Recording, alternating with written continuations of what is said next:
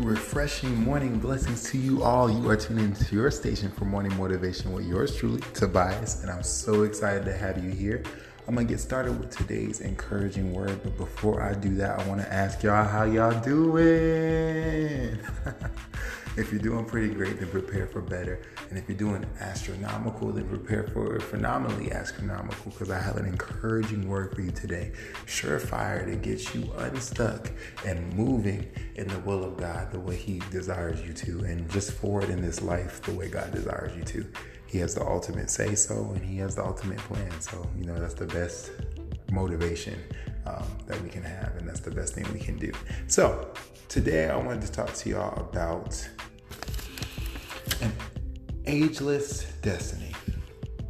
And I wanted to talk about that because I thought about how a lot of people are caught up with the age we are. We compare ourselves quite often. I compare myself sometimes. I'm like, oh, that person's my age and they're so successful in the same thing I'm shooting for right now. And I'll think about the things that I thought I'd have done by now. I'm sure we all do it. And things that we need to achieve before we go, or the example we really want to be, but because we've made such and such mistakes, that we're not necessarily always feeling like we're disqualified, but sometimes just like we missed it, or it's going to be too late, or it's going to be short-lived because of the age we are. We might not completely attain it just because we're out of time, out of sequence. But I felt the Lord encouraging me today. I really did, and I had to share it because I wanted you guys to be encouraged with the same thing. And this is for those that are aging seemingly without results. I want to let you guys know that time is irrelevant to God. Completely irrelevant. If we go in the Word of God and we look at one of the most, in my opinion, substantial occurrences of this. I'm sorry, I got lost on the word. We look at one of the most substantial occurrences of this with Abraham and Sarah. That their age was way past the age of being able to have children, and it's not just because of the fact that they were too old. Like, I don't want to have children at this age, or if I get pregnant, I might die, because technology wasn't the same back then. It was because if we looked at it, Sarah should have not even have been able to have any children after the eggs are gone. They're gone. You know what I mean? So God made another way. He restored an egg or saved one. I don't know what He did. It was a miracle though. At 90, or somewhere around that, she was at that age.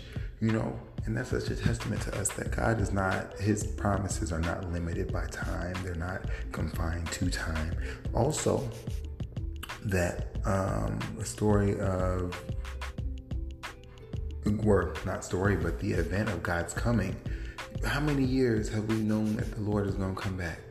How much time passed while Noah was building the ark? That dude was like 600 something. He was old by the time the Lord had actually brought to pass what He told him. These things, time is irrelevant to God, is my point. So it's not predicated, whatever God has spoken to us is not predicated on how old we are, how unsuccessful we feel like we are compared to somebody else, or compared to where we thought we would be.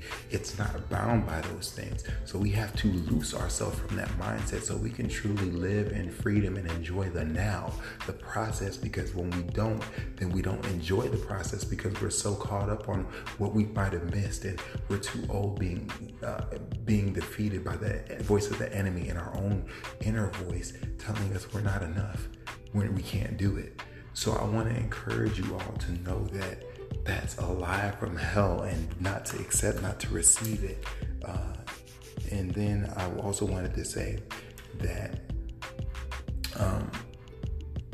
our praise, this is from a little snippet of the message I was listening to today by T.D. Jakes. My sister in Christ, prophetess Christina, sent it to me, and it was a message that just simply stated that our praise, my praise, will break my paralysis. My praise will break my paralysis. So you do not have to stay where you are. But in order to get where God wants us to go, we have to have a praise in us that causes us to be loosed from whatever it is. So in your praise, in your focus on God, and your thanksgiving, sometimes you got to break out in a random praise.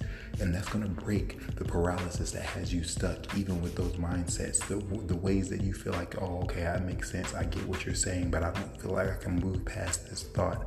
I'm stuck. Praise God and watch him break that paralysis. I'm not talking about a praise that you can just say, thank you, Lord.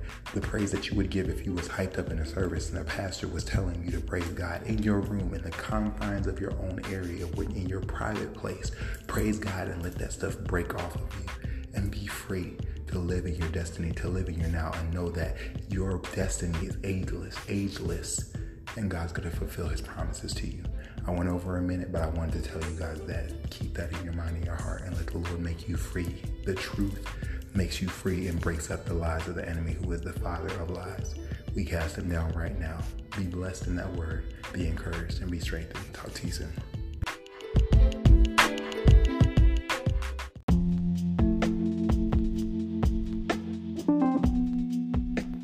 Thank you all so much for tuning into your station for Morning Motivation this morning with yours truly, Tobias. I actually had to do that in between work, so I was not able to post it on time, but it will be posted by 8 o'clock Eastern time, 7 o'clock Central today. I hope you guys enjoyed. Please share. Let people know that I'm doing something to encourage y'all's mornings and glorify the Lord Most High, and I hope you guys have an amazing day.